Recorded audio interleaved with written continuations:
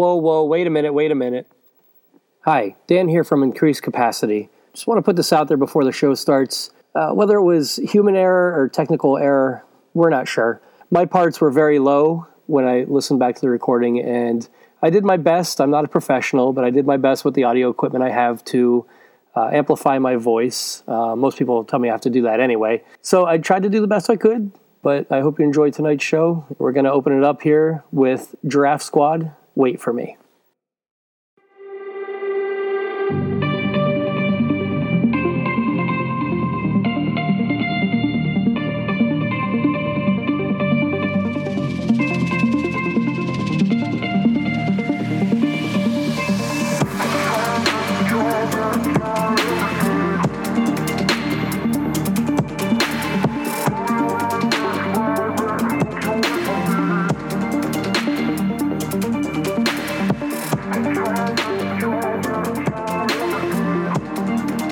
Hello, and welcome to Increased Capacity. This is the show that is all about beauty, truth, and goodness. This is episode 2, and I'm Jesse. I'm with Dan. It is, May 15th, 2017. We're broadcasting out of WXPI Community Radio out of Williamsport, and holy crap. Episode 2, man. Episode 2. We've arrived. Yeah, man. This is official now. So yeah. First, I want to apologize for my voice tonight. I'm getting over a cold, so I sound a little bit different. It was good that this didn't happen on the first show, because then you get used to my voice like this. You're like, Dad just doesn't sound like himself. It sounds way more sexy. Oh, thank you. Yeah. Oh, yeah. There's some kind of throat thing going around, because my spouse Natalie has it too, and she was joking around, and she was making the deep throaty sound. It was great. It's always fun. I always get my not so much now, but I can get like this really good radio announcer voice going when it's really sore. I was worried about that because doing a radio show, because I sort of have like a nasally higher voice for a guy, I think. I don't know. It's not like the typical radio voice, you know? Yeah. I kind of feel like my mom's even said this before. She said that sometimes when I'm really down, I sound like Ray Romano or something like that. And I'm like, oh, Ma. You know. Yes. That was probably, I do a much better impression when my throat's not scratchy. Yeah. So I kind of land in that. I feel like I land in that Ray Romano, somewhere between Ray Romano, George Lucas. Yeah. You know, I made a movie called Star Wars and I sold it. And that was horrible too. You know, somewhere maybe a little Kermit the Frog. Yeah. I'm not going to do that right now. Yeah, I feel like I'm a little Kermit the Frog-ish. I don't know. No, you don't think? I know that, man, speaking of voices, I saw this documentary about hip-hop one time. And like in hip-hop, you have to, or rap, you have to have like a distinct voice. And I remember seeing there was a part with Cypress Hill. Mm-hmm. From California, the rap group from California from like the 90s. And the one rapper's name was Be Real on there. Mm-hmm. And he had this like distinctive high-pitched, like whiny kind of voice, like insane in the membrane. That guy. Yeah. He, the DJ Muggs from Cypress Hill came to him at one time when they were just starting, and he didn't always use that voice. Right. And, DJ Muggs told him, like, you got to do something about your voice, or else Send Dog is going to rap your raps for you. Okay. Because Be Real, like, he was a good writer. Like, he was able to write, like, really cool rhymes.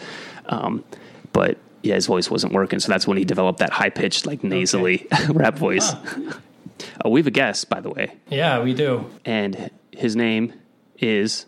Benny. That's right. Hey, Benny. How's it going, dude? Good. Good. Did you bring the Jets? Benny and the Jets. Benny lives in the same house, and he lives next door to me in the same room. He's our roommate. He's our 5-year-old, and he wanted to come and say hi. Yep. That's why I came here. Okay. Thanks for saying hi, Benny. Boom. Anyway, Benny will come back again. He'll come back again. We're going to have a lot of fun. Yeah, I will. Yeah, so we're back with the second show, and let's just talk about kind of what the show's about. Yeah. Our last show was fun. It was our first my first endeavor into a talk show type format. Not used to it. The last I had done a podcast previously, and it was scripted, Yeah. so it wasn't freestyle, it wasn't improv. I've come to realize since our last show that we're learning as we go, but I've realized that it takes more preparation than I thought it was going to take. Oh, yeah, definitely. Last week I wasn't as prepared as I wanted to have been. We also weren't expecting to be throwing on live. Yeah, we were throwing live too. Kind of was in the back of our mind. I was a little the whole nervous. time. Yeah. We'll talk about the show a little bit. The title of the show is Increased Capacity. And that title comes from, it's a play off of a concept that from one of my favorite philosophers, Alfred North Whitehead. And he has a very cool sort of interesting definition of evolution. It's kind of consciousness centric. He describes evolution as the increase in the capacity to appreciate what is intrinsically valuable. And so with that in mind, our show has 3 segments, and they are called Beauty, Truth, and Goodness. And those 3 segments, they correspond. Some people may be familiar with them. They're very famous. They're known sometimes. Those 3 values are known as the golden braid, or the transcendentals. Known throughout the world, thinkers since antiquity have talked about them. Plato famously talked about beauty, truth, and goodness as being the transcendental ideals that humans have strived toward. Even in the East, thinkers have talked about these 3 things. In the Hebrew Scriptures and the New Testament, famously, Jesus talks about heart, soul, and mind. Yeah. These correspond to beauty, truth, and goodness. So that's the goal with the show. We want to each week talk about something that we find to be beautiful, something to be true, and something to be good. We want to increase each other's capacity to appreciate greater sort of depths and octaves of these 3 things. And that's what we're trying to do. And hopefully the listeners can come along on this adventure with us. And this, hopefully by us sort of exploring new ideas, new thinkers, new, like concepts, whatever it may be, people will clear a way for new zesty experiences to happen. Right. That's the goal of the show. Our podcast currently is a bi-weekly show. And so we're going to do a bunch of fun stuff on the show. Hopefully have some guests on. Yeah. And these 3 segments they're loose enough. We wanted them to be loose enough and fun enough to be able to spark some conversation. Yeah, definitely. But also to be flexible enough to be playful and fun. Yeah. Before we get into our segments, introduce ourselves a little bit for new listeners. My name is Jesse. And I live in Williamsport. I've been a resident of Williamsport for quite a while. Since college, I think since the 1900s, 1900s and 90 somethings. Long ago. Yeah, so long ago. Yeah, I can't believe it. But yeah, I went to Penn College and studied printing and publishing and graphic design there. I grew up in northeastern Pennsylvania, the Poconos. And I went to high school there in that area. But yeah, moved to Williamsport. My parents kind of split up early, but my dad lived in Williamsport, so I got to attend Penn College here. And it was cool. Met my spouse Natalie here. She was also a design student, and so we were met in college. And we've been here ever since. Aside from a brief stint that I lived in New Jersey for about 1.5 years, but other than that, I've been living in Williamsport, and it's become home. Great community here, and happy to be part of the community radio station. My day job, my gig, where I make the paper dough, is I work as a designer, web designer, graphic designer. I do freelance work, but I also have a day gig at a small liberal arts school. My free time, I enjoy reading a lot, primarily, but I'm also family kind of guy, family oriented, I guess you could say. And so when I'm not spending time with family, reading books, playing Legos, going on walks, doing stuff like that, I'm reading books, mostly nonfiction, but I enjoy fiction, philosophy, theology, poetry. I enjoy writing, and creating art, that sort of thing. So that's a little bit about me. Dan, take it away. Just like, last time I said, I'm originally from Jersey Shore, Pennsylvania. I didn't move to the Williamsport area until I was about 30, actually, when I had moved in the house my wife was renting. So, and we've moved around a bit since then, all staying in the Williamsport, South Williamsport area. We're actually in Loyalsock now. It's been great. And just like you, Jesse, I lived in New Jersey for about a year. Cool. That's way back when I was 10, though. Back in the day, baby. Back in the day, yeah. Yeah, the part of New Jersey that I lived in was South Jersey, so near Philly.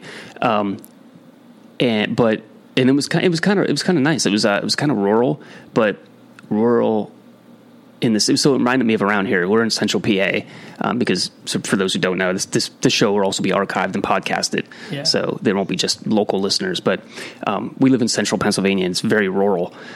We live in Williamsport, which is like the biggest city. I guess the biggest city in Central PA, probably. Yeah, I guess so. What's the next biggest city? Harrisburg. Harrisburg. Yeah, that's right. But South Jersey is interesting because it's just this is one little town after the next until you get to like Philly, and then Philly's huge. But yeah, I worked right outside of Philly, so okay, yeah, cool. But yeah, so cool. So what's any updates?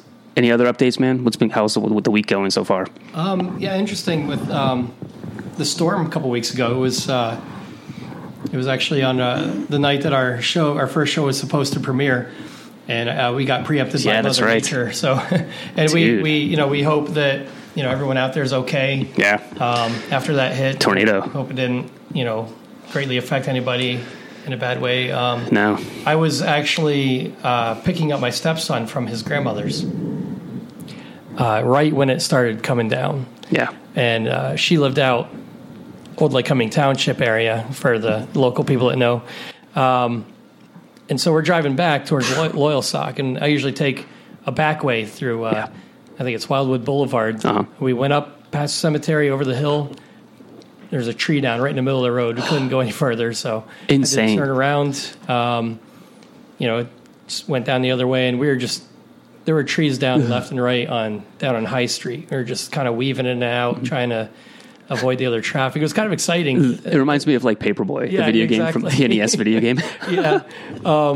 So we're just, dodging debris and everything. Yeah, and it's crazy. I actually ended up picking up a branch, got stuck under my car, and I was dragging it for a while, and it finally like snapped off. And wow. But yeah, it was exciting. I mean, I was kind of scared because I had two kids in the car, two young kids. And sure. So, but I got them home safe. Yeah, it was good. So yeah, we have had some unseasonably sort of weird weather. Very strange. The spring's been nice. It's been cool. Yeah. But really rainy for us. And we had these really extreme storms come through, and Williamsport had like 5 tornadoes touch down. So that was weird. But yeah, so glad. Yeah, we had some house damage. Nothing crazy, but yeah, we did too. A couple of things came off the house, but nothing that can't be slapped back on. Yeah, cool. Yeah, that's always scary. Yeah, storms. Yeah, I mean, I'm glad we don't live like in, Kansas. Right? Seriously, man, Dorothy. Yeah, Toto. Right. But yeah, but being close to this makes me think of climate change. Being close to the coast, I'd be seriously freaking out. Yeah. It's hard to know where in the world really can you live where some natural disaster of some type isn't going to come up on you at some point. That's one reason. I mean, I always think like Central Pennsylvania is kind of like cloistered, enough to be safe from most natural disasters. Yeah, but I mean, to be honest, it's not the case. Not the case anymore. That's probably the worst thing we've seen in a Yeah. long time. Oh, yeah. Probably the worst thing I've ever seen as far as the storm goes. Yeah, really. Yeah, we were at Moe's getting burritos Were ya? when the storm hit. Yep. At least we had food nearby. Yeah, it's good. Yep. Cool. Well, let's get into the format. All right, let's do it.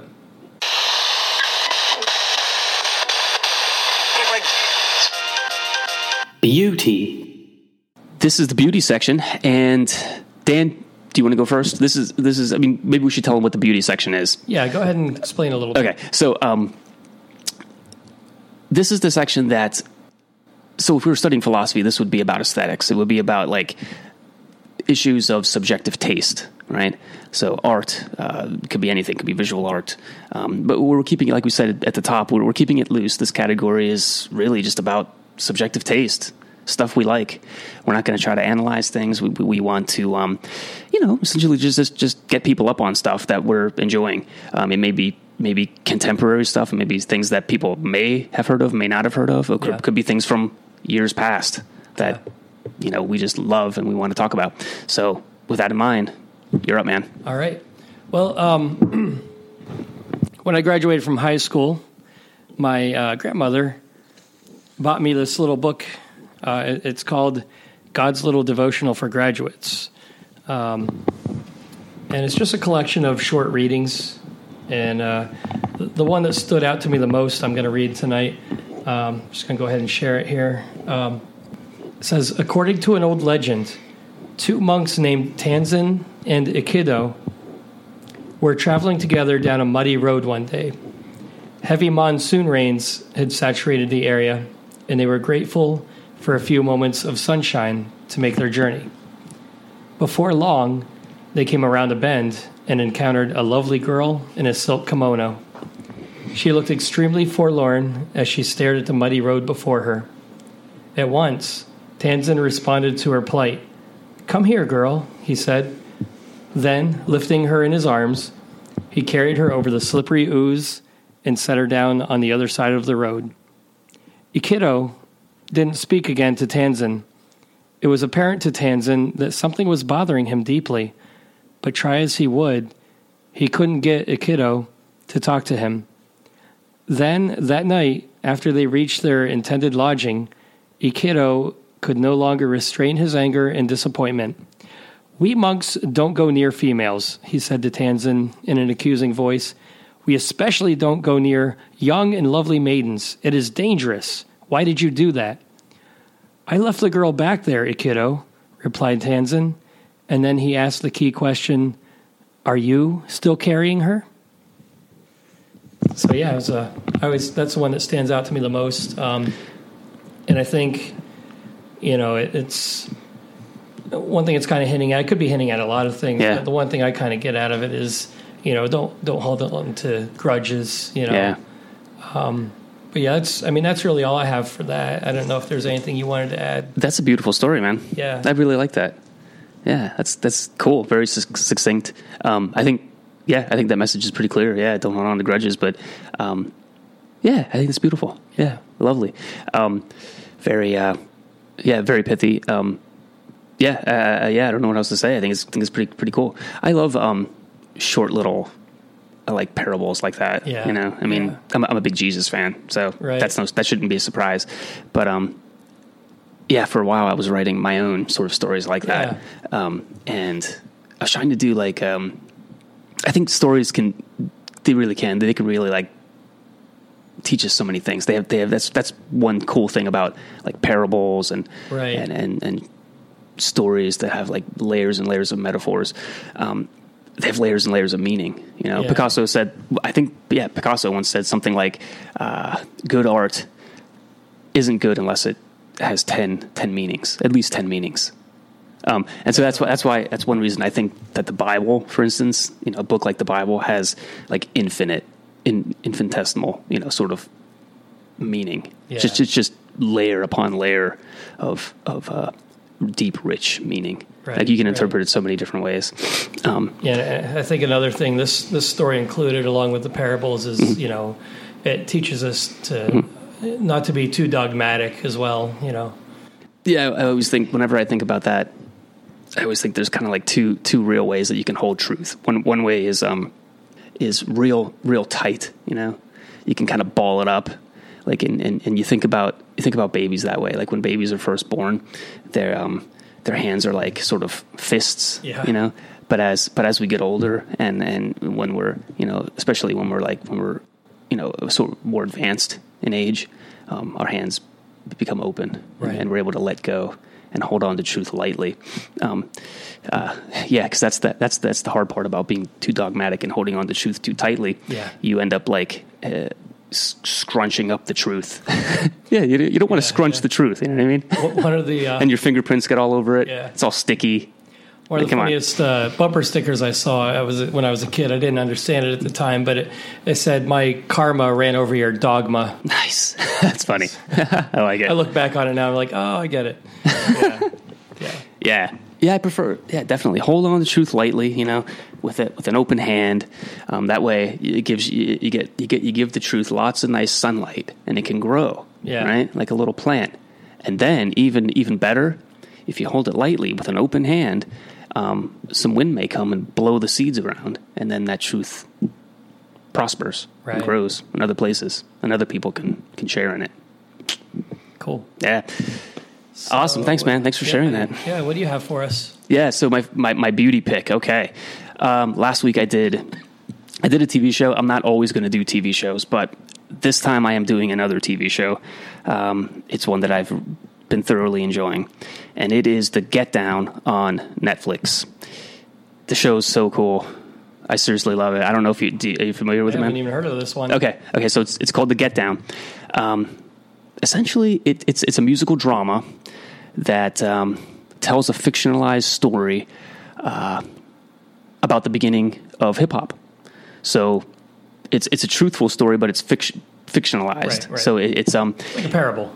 Well, sort of. Yeah, kind of. Well, I mean, it's it has fictional characters. That exposes truth. Yeah. Yeah, sort of. Yeah. So the series was created by Baz Luhrmann. Do you know him? You ever heard of him? No, I haven't. He did Moulin Rouge, okay. Which people who like that movie, they'll see hints of that in this show. Okay. So it's a very musical, right? But he did The Great Gatsby with DiCaprio. Yeah. And that movie Australia, which I never saw, but it was like a big epic sort of movie with Hugh Jackman and Nicole Kidman. The show takes place in the late 70s in the South Bronx, New York City, which is the birthplace of hip hop. And it sort of follows a group of teenagers who are getting into this sort of new music that is sprouting up at different dance clubs, or parties around the city. The show, I would sum it up as a colorful ode to New York at disco's peak and hip hop's birth.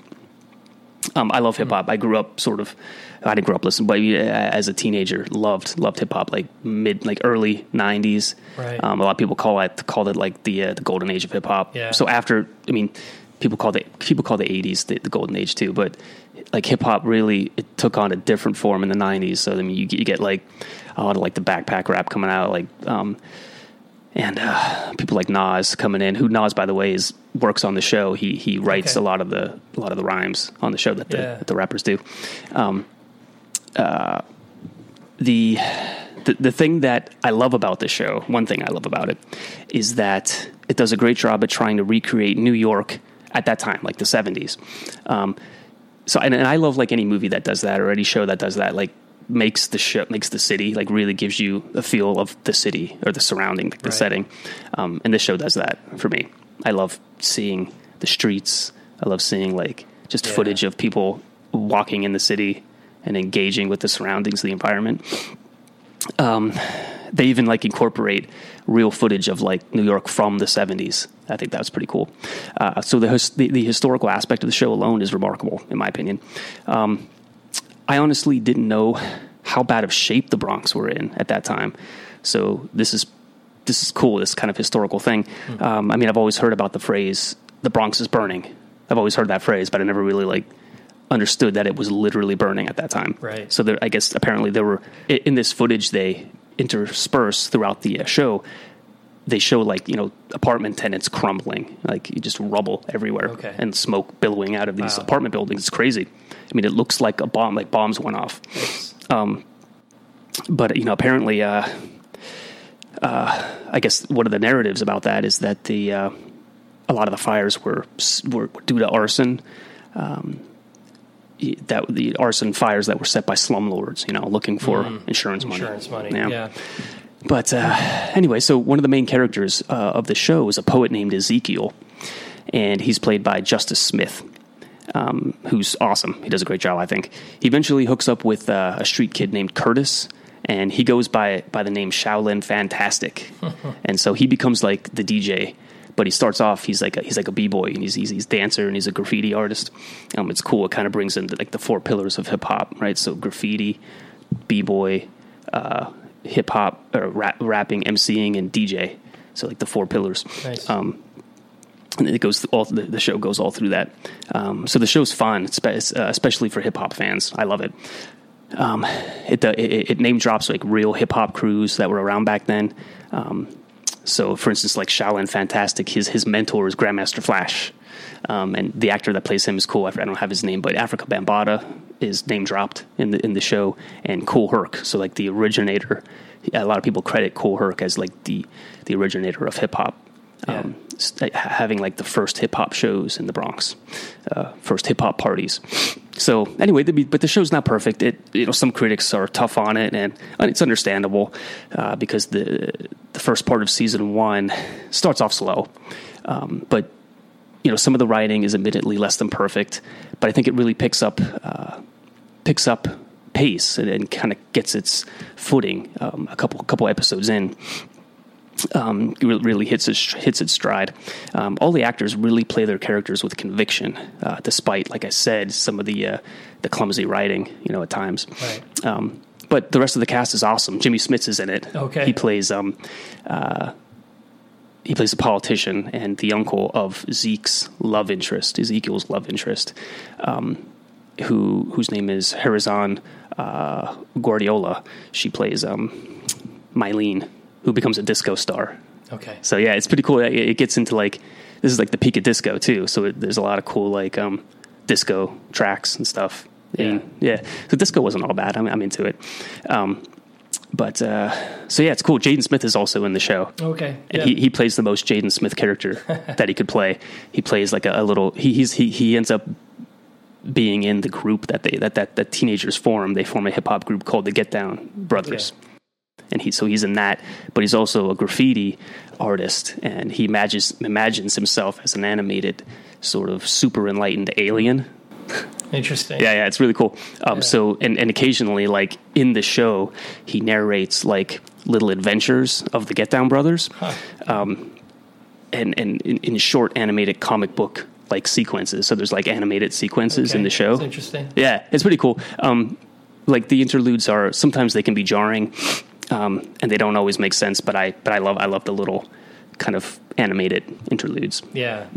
So Netflix broke the season 1 up into 2 parts, and this part 2 just came out. So I'm going through them now. I didn't finish it yet, but that's my pick, man. All right. I'm loving it. It's a good show. It's not perfect, but if you're a hip hop fan, it's pretty cool. Yeah.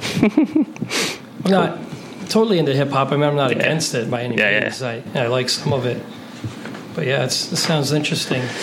Awesome. Yeah. So excelente. I guess we'll keep on moving. Head on in to the truth segment.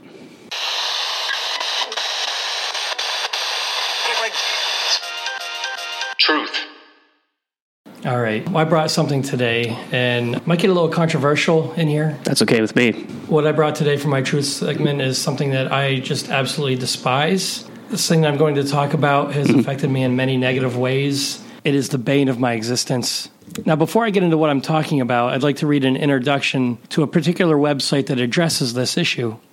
And this intro says, "We have found that 2 kinds of people exist in the world. Those who accept the nonsensical and reinforced views of the masses, bowing attentively and unabashedly to its whims, without concern for the ultimate and inevitable ramifications of their mindless submission.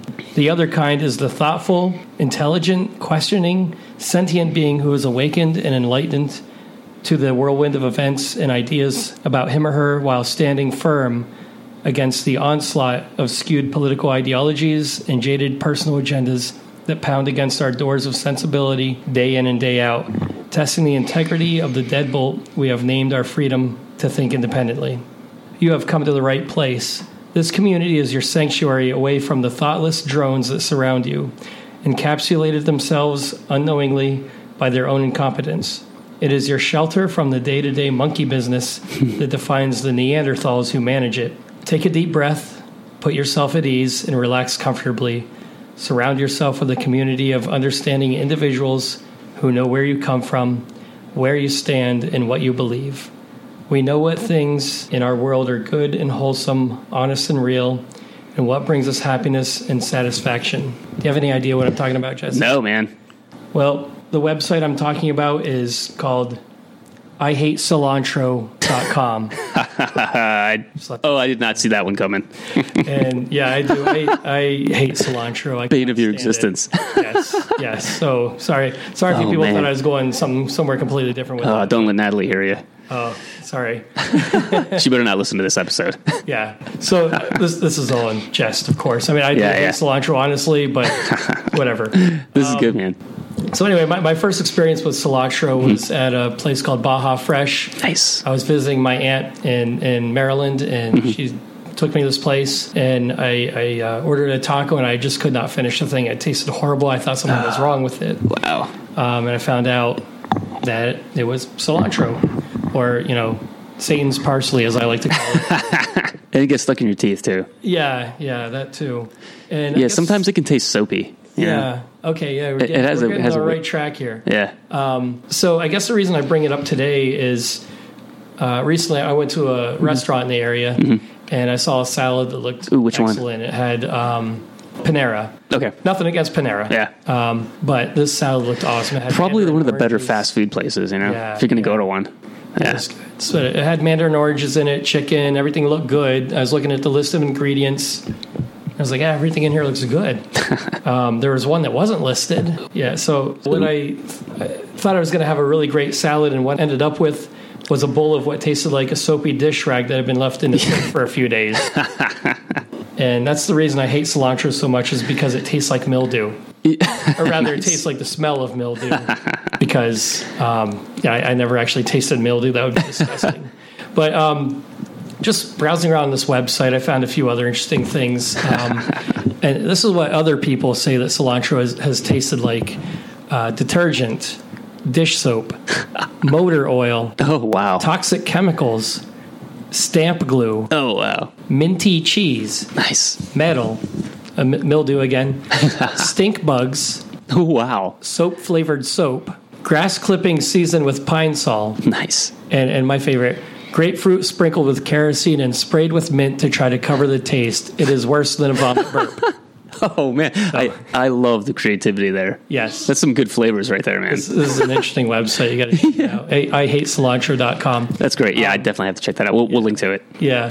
They have haikus on there. Excellent. One that says, horrifying herb. Any recipe it's in, it's all I can taste. And that's so just cool. So true. That's so funny, dude. It doesn't matter what else is in there. If you throw cilantro in there, I don't taste anything else. I love when the internet vindicates my life, Yeah. Like when it totally affirms you. Yeah, so if any of the listeners out there kind of feel the same way, you're definitely not alone. But there's a research area on there, and on the list of things people think it tastes like, somebody put stink bugs, and they've done research that says stink bugs release volatile chemicals when disturbed or squashed, including 2 aldehydes. Trans-2-decenol, if I'm saying that right, is also found in cilantro, which may be why some people think the herb smells similar to stink bugs. That's so weird. Yeah, but honestly, I mean, just to finish up with this, Yeah. I think a new law needs to be passed. I know we have enough We already. need some policy on this. We have enough laws. But seriously, if there is cilantro in something, the restaurant needs to inform you. There needs to be warnings. That's the difference. Trigger warnings. Yeah. So that's the difference between enjoying your meal and just wanting to Throw yourself out the window. throw yourself out the Yeah. window off a building. I know. Something like that. So Oh, man. Dude, I don't know if I can compete with this one. This is some heavy-duty truth, man. yeah. Yeah, you're laying that truth on me. Yeah, I mean, I hear you, man. I feel the same way about, mayonnaise. Really? Oh, yeah. I mean, maybe I should start a site like nomayo.com. Nomayo.com. Nomayo.me. Oh, wait, nomayo4.me. Because you can get the .me domain. Yeah. I have Tari.me. Okay. So yeah, nomayo4.me. You should do that for cilantro. No cilantro4.me. No cilantro for me. Yeah. But yeah, mayo. Ugh. I mean, I don't even like foods that look like mayo. So like sour cream, no way. Really? Looks too much like mayo.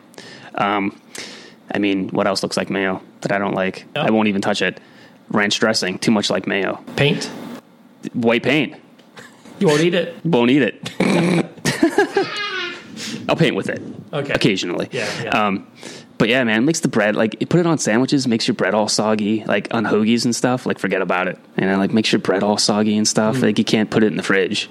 You know, it's done. Mayo will soak right through it. Anyway. One thing I wanted to add, you know, if you and I were taking a long walk down a muddy road, Yeah.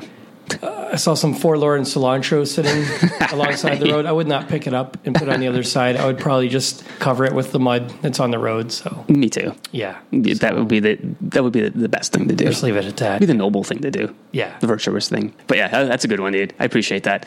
Yeah, I don't know if I can follow that, but I'll try. My truth segment today is a little conceptual. So the truth segment in philosophy, well, it corresponds to the trio of heart, soul, and mind. This corresponds to the mind part. So Right. the intellect, right? And that's what we're talking about. We're talking about stuff that is conceptual, stuff that's intellectual, potentially. And that's what I'm talking about today. We're talking about epistemological approaches to quantum theory. That's what we're talking about. That's what I'm talking I'll about. try to keep up. So I read an article recently in Nautilus magazine. I like this magazine. It's pretty cool. It's usually kind of science-y kind of stuff.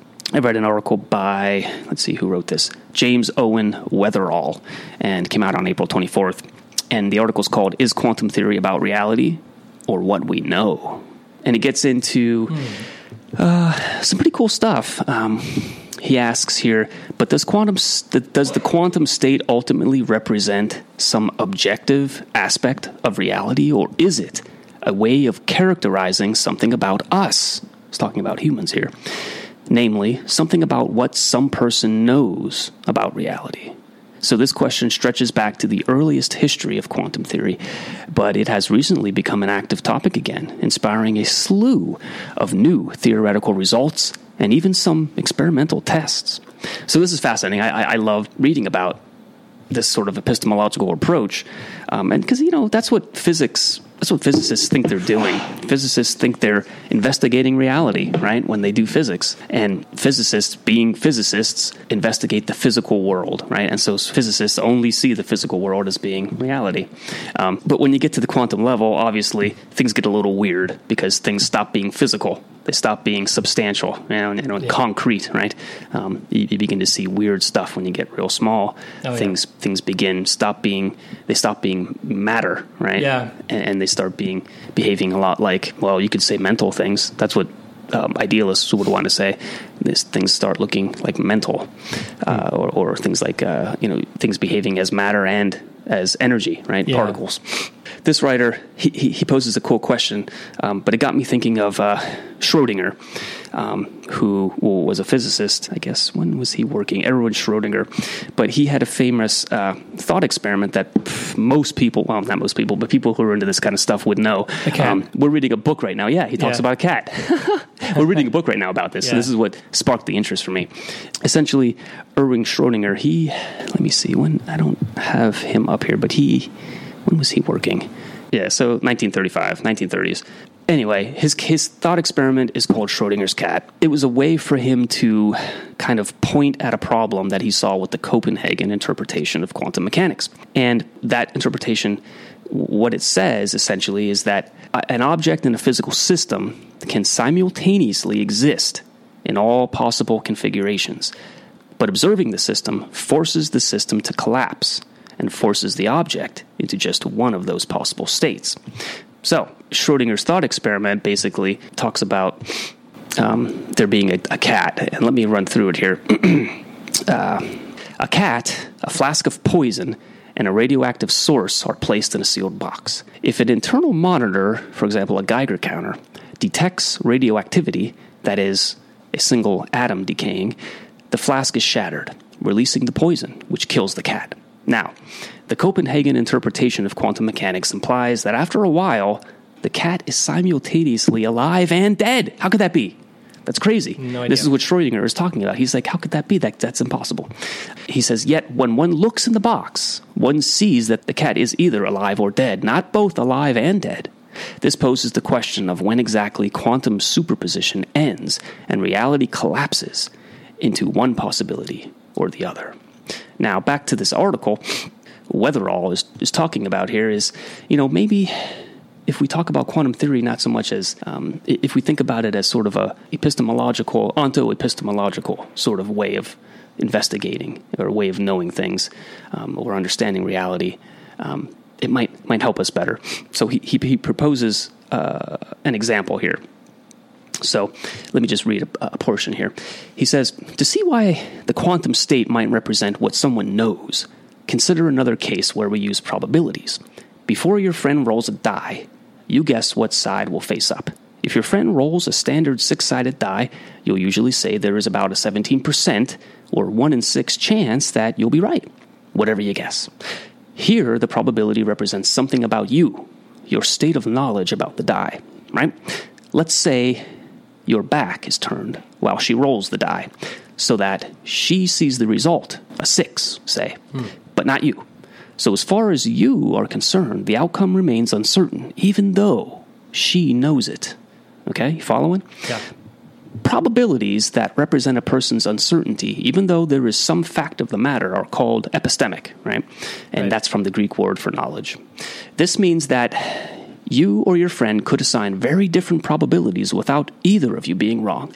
You say the probability of the die showing a 6 is 17%, whereas your friend, who has seen the outcome already, says that it is 100%. That is because each of you knows different things, and the probabilities are representations of your respective states of knowledge. The only incorrect assignments, in fact, would be the ones that said there was no chance at all that the die showed a 6. I think this is cool. So Dan and I are reading, we're in a book group called the Finer Things Club. Yeah. We get together and we drink tea and we talk about like meaningful things. Right. Yeah, right. Talk about meaningful things and like things that are important. We read like spiritual books and like philosophical and theological books. We're reading one now by a New Age spiritualist named Deepak Chopra. He's pretty famous out there.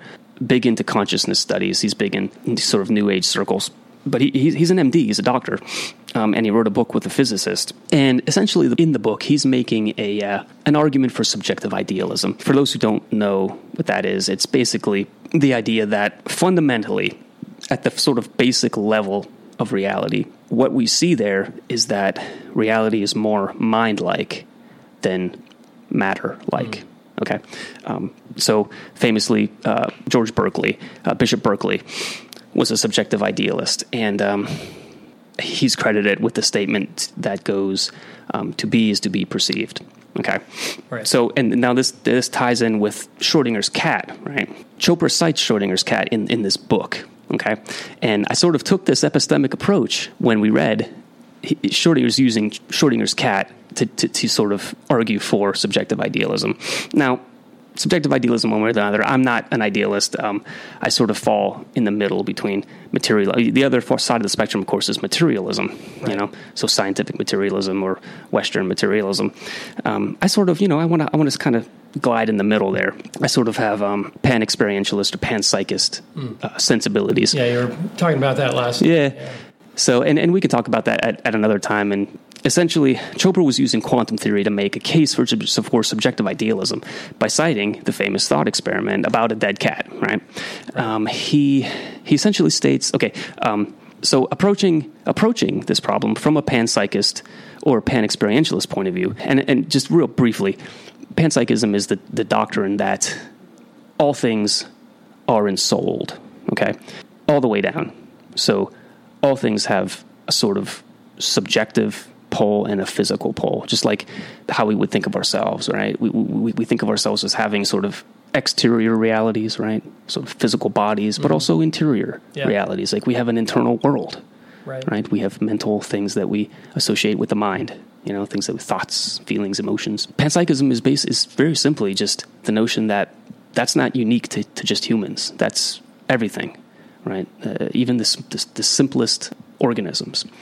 Whitehead talks about, he puts it this way: physics is the study of small organisms. Biology is the study of slightly bigger organisms. So that's panpsychism in a nutshell. But if we approach this from that sort of perspective, I speculated that if we understand that physics, like biology, right, is the study of living organisms who have various degrees of subjectivity like humans, right? Then yes, those organisms which constitute the box are also constantly prehending, feeling, or taking account of things in their environment, right? So if this cat is in a box, right, like Schrödinger postulates, that box is made of things. Yeah. Right? So there are living things in there, that are perceiving, that are prehending, as Whitehead talks about, right. Or feeling, or taking account of their environment, interacting with their environment. So, and they certainly do participate in creating reality. Right? That was Berkeley's thing, to be perceived. Right. So these things are also perceiving. So like the dice example mentioned in the passages above, the organisms that make up the box, which again are also perceiving, help to end the quantum superposition, collapsing it, and thus already have knowledge of the cat's status inside the box, even if the outside observers are left with epistemic uncertainty. I think it's reasonable to speculate that both the observers outside the box and the observers inside the box, the simpler organisms constituting the box can assign different probabilities without being wrong. So anyway, that's what I got. So that's my truth segment. It's a little conceptual, and welcome. I mean, for those who are listening and have some feedback, happy to, open discussion. I read the article. I'll post a link to the article. It's fascinating. I like this kind of stuff. I get lost with a lot of the physics stuff. Yeah. But I enjoy thinking through this stuff. It's like mental sort of challenges, puzzles. I have a theory about Schrodinger's cat about being dead and alive at the same time. Zombie cat. Yeah, man. I mean, what else could it be? Could have been. Let's get into goodness, man. Okay.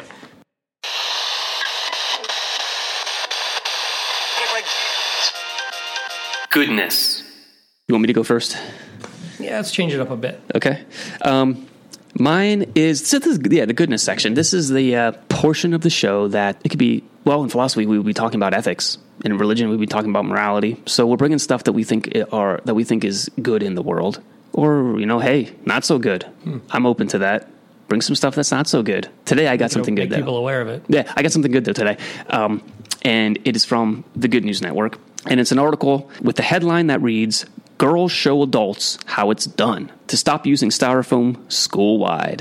Okay? So 2 9-year-old girls weren't waiting around for adults to do something about their school's waste problem, so they took matters into their own hands. So Layla and Katie, they're third graders, a charter school, I guess, here in South Carolina.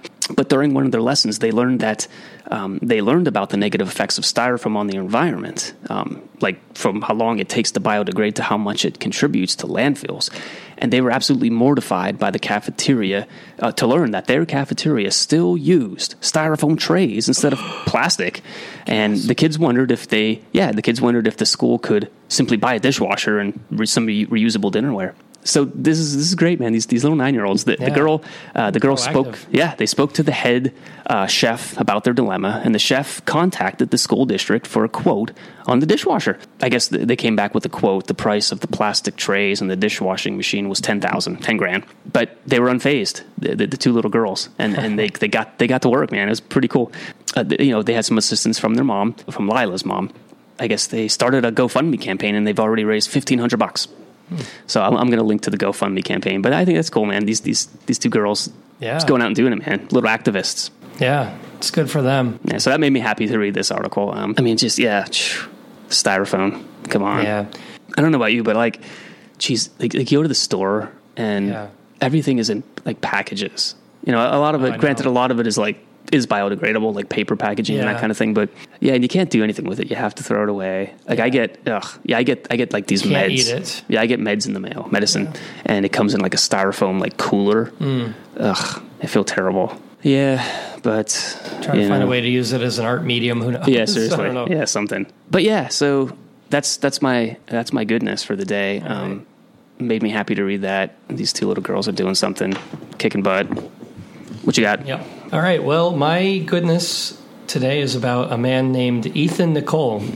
He's an artist from Portland, Oregon. He is known mostly for co-creating the webcomic Axe Cop with his younger brother Malachi. They actually started this, they were playing together, and there's quite an age difference between the two. Ethan was 29. His little brother Malachi was only 5 at the time, and they had come up with this character named Axe Cop.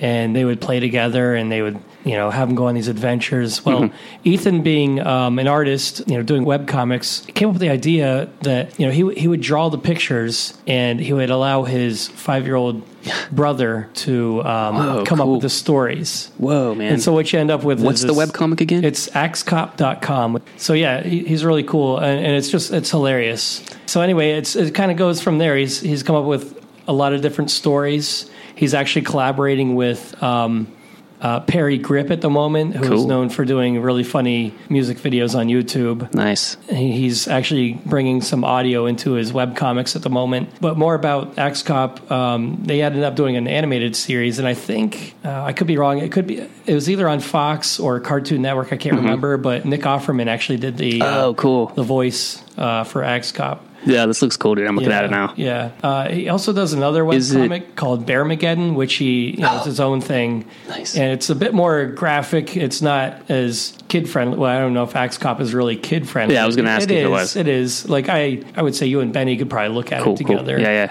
But Bearmageddon is definitely more for the adults. Nice. Just, it's very graphic. There's some language, but that's about it. And he also did another side project, which was very kid-oriented, called the Monster Rocket Story Club. Oh, wow. And sent in some of Chloe, my daughter's suggestions. Like, I asked her a few questions that he had about some characters, and Chloe gave me some answers, and he used some of that for the Monster Rocket Story Club. And we somewhat know each other. We've never met. We've never actually talked, but we're both involved in a community group on Facebook. Cool, dude.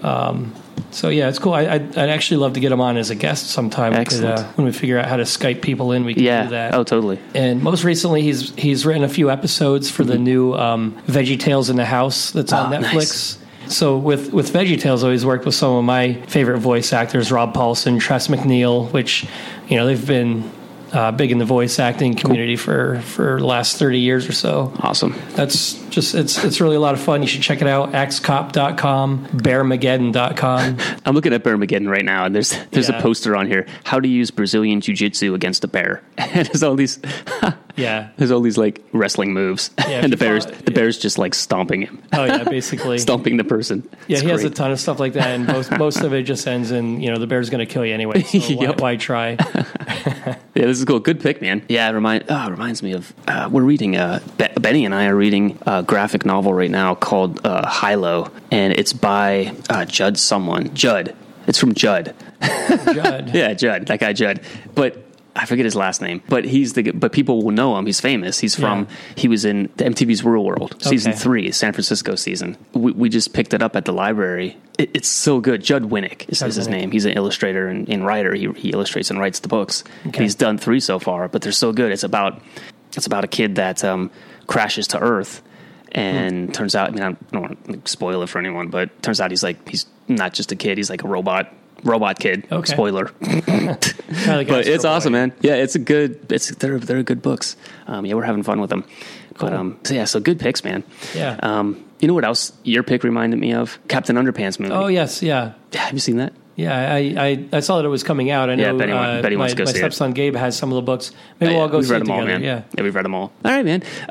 This is WXPI Community Radio out of Williamsport. I'm Jesse, and I'm with Dan, as always. You can find me a couple places. You can find me on Twitter at Jesse Turri, JesseTurri.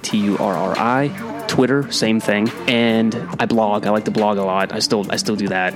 I treat my blog as a sort of just a whiteboard that I dump ideas on and write stuff. I like to write because it helps me. I sort of tend to be like a right brain person. And so writing helps me focus. It helps me sort through the thoughts that I have, actually sort of realize what thoughts I have. Yeah. It helps me focus tremendously.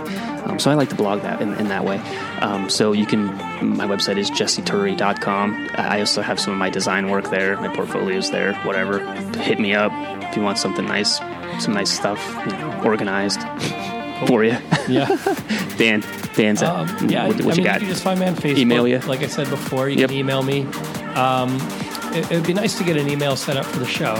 We'll do that. Yeah, we're gonna do a Facebook group. Once we get that together, we'll let you know. Awesome. Okay, till next time, man. See ya. Rock.